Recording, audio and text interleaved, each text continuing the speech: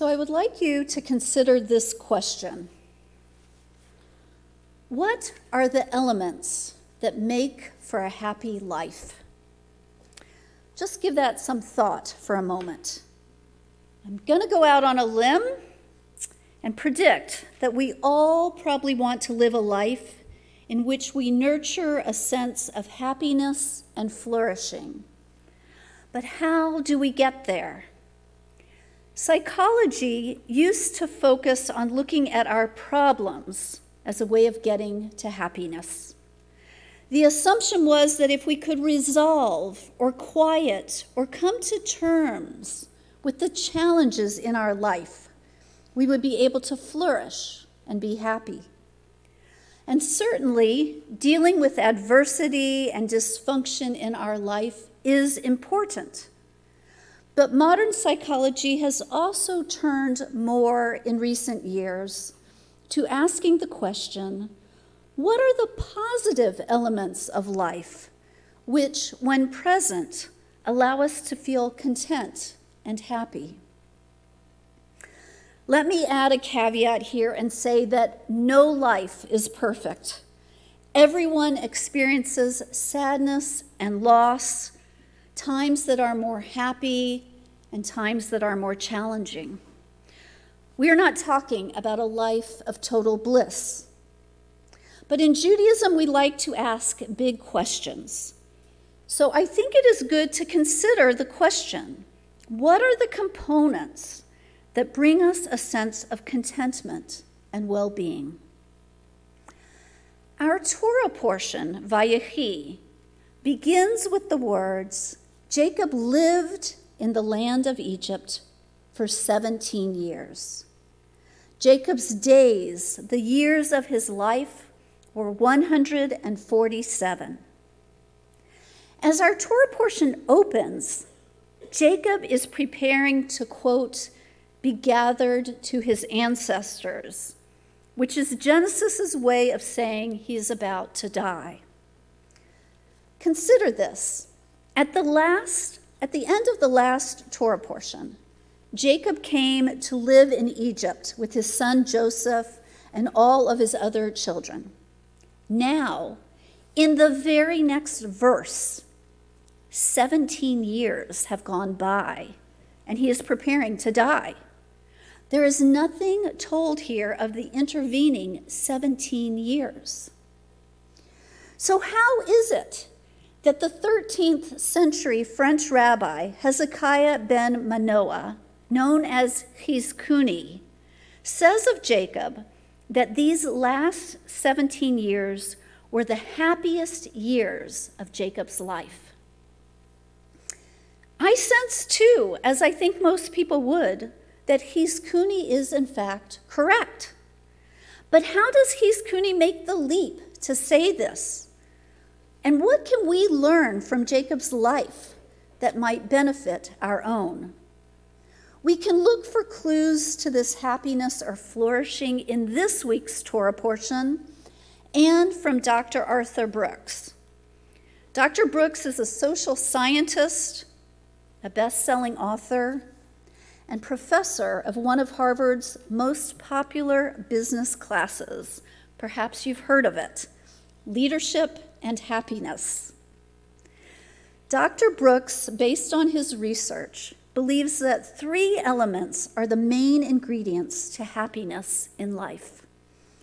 The first element is enjoyment. This is defined by Brooks not as simple pleasure, which he sees as more animalistic, but as a pleasure that is connected to building relationships, to creating memories, to human elevation. Enjoyment comes from the moments that we create and the special relationships that we have with others. As we look at Jacob in this last segment of his life, we can see glimpses of the enjoyment he might have gotten during his retirement in Egypt. When Jacob arrived in Egypt in the last Torah portion, he said to Pharaoh these words, "Few and bad have been the days of the years of my life."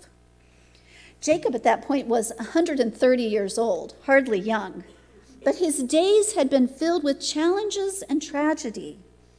Among them, having to flee from his home, being tricked into marrying Leah, Rachel, his favorite wife, being barren for many years, the supposed death of his favorite son, the death of Rachel, the rape of his daughter, and the massacre of the men of Shechem by his own sons. But now things change for Jacob. In Egypt, his family thrives and prospers. This will be a problem for the Israelites in the book of Exodus.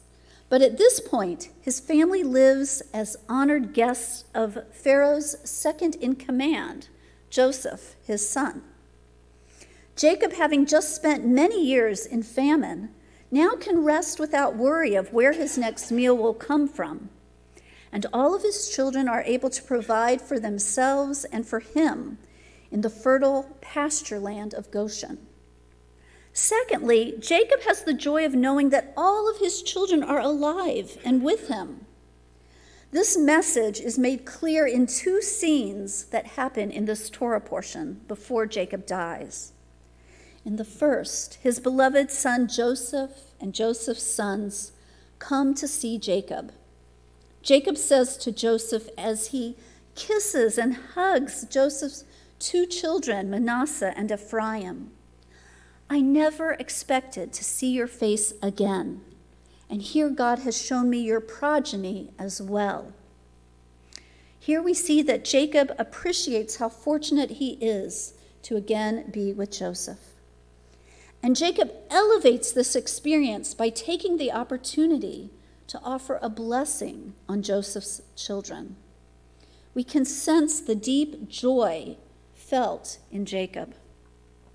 And we see again the importance of relationships in that before he dies, Jacob summons all of his sons into his room. In his deathbed scene, Jacob is surrounded by his progeny, and he has the chance to address each one of them individually one last time. So while we don't know the particulars of what Jacob did during these final nearly 2 decades of his life, the text suggests that with a sense of security and the joy of having his family nearby, Jacob now experienced much more pleasure than in some of the earlier chapters of his life. Like Jacob, we don't always have control over the circumstances of our life. We are not promised a life of ease. For better and for worse, our lives are filled with both sorrow and joy. But we can learn from Arthur Brooks and from our patriarch Jacob that focusing on relationships and appreciating the times of joy in our lives are a vital part of flourishing. Arthur Brooks says that the second ingredient that engenders happiness is the feeling of a sense of satisfaction. He notes that we feel satisfied when we have met our goals or have done a job well. For humans, this is an important part of flourishing. It's interesting, though, and important to note, I think, that this sense of satisfaction does not last. Think about it. For the most part, when you feel joy at the way a project turned out, or graduating from college, or helping a friend, it does bring a sense of joy. But you don't then feel, okay, I've done that one thing, and now for the rest of my life, I am satisfied. Arthur Brooks sees this as a positive trait because if our brains did work this way, we would probably get a lot less accomplished in our lives. What happens is we feel joy and satisfaction, but then the brain resets, and it is soon ready for a new challenge and a new opportunity to feel that sense of accomplishment. I think part of what we sense from Jacob at the end of his life is this feeling of accomplishment and satisfaction. In his meeting with Joseph, he recalls that God had said to him, "I will make you fruitful and multiply you. And Jacob, at the end of his life, sees that he has indeed had many children who now have grown up and prospered. In addition, Jacob has brought other elements of his life to a good conclusion. He has resolved his conflict with his brother Esau. He has shown respect to his father Isaac by giving him a proper burial. He has lived to see his children living peacefully, finally, together. So at the end of Jacob's life, he can see many accomplishments. As we think about our own lives, may we remember that setting goals for ourselves, continuing to learn and grow, resolving conflicts, doing mitzvot, helping others, these are positive parts of being alive, and doing them blesses us in many ways, not the least of which is the joy of satisfaction we feel when we do them. The last ingredient, according to Brooks, that helps to create human happiness is a sense of meaning and purpose. Jacob is blessed with a life of purpose. Central to his life has been to have a relationship with God, to build up this new people, us, and to link them to the land of Canaan that will be their home. As he prepares to die, Jacob says to Joseph, "I am dying now, but God will be with you, and God will bring you back to the land of our ancestors." Jacob can look back on his life and see that he has successfully been the third link in the line of this new people. He believes that his progeny will continue this new faith and that they eventually will return to the promised homeland of Canaan, later Israel. Dr. Brooks points out that, ironically, while purpose does help create a sense of well-being and flourishing, it often develops from hardship in our lives. Challenges and heartaches are often the catalysts that help us develop a sense of mission. Remember, it was when homeless and fleeing the land of Canaan that Jacob was promised that he would someday return to it and inherit it. He kept that sense of purpose with him for decades and eventually did return to the land. In Judaism, we have many mitzvot that give our lives direction and meaning. And of course, we in this room may have chosen many different things to focus on for a personal sense of purpose in our lives. But if we want a concise statement of Judaism's view of what we should do on this earth, it is beautifully summed up by the prophet Micah, who said, "It has been told you, human, what is good and what God requires of you, to do justly, to love kindness, and to walk humbly with God." We are here to be a blessing, not a bad guide for us all.